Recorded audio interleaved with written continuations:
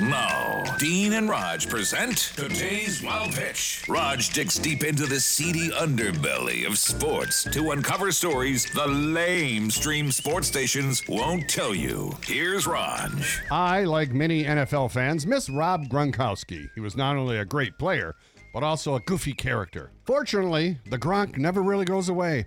Thanks to social media, Gronkowski recently participated in the Derek Jeter Invitational Celebrity Golf Tournament and entertained the players and fans with his commentary of players teeing off on a par 3. Oh, he's right. Look at that stance.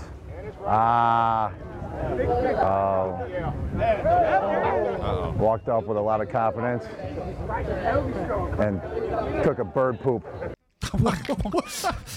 Not bad. We score high for the use of the colorful metaphor, but I think for now, Jim Nance's job is safe as today's Wild Pitch.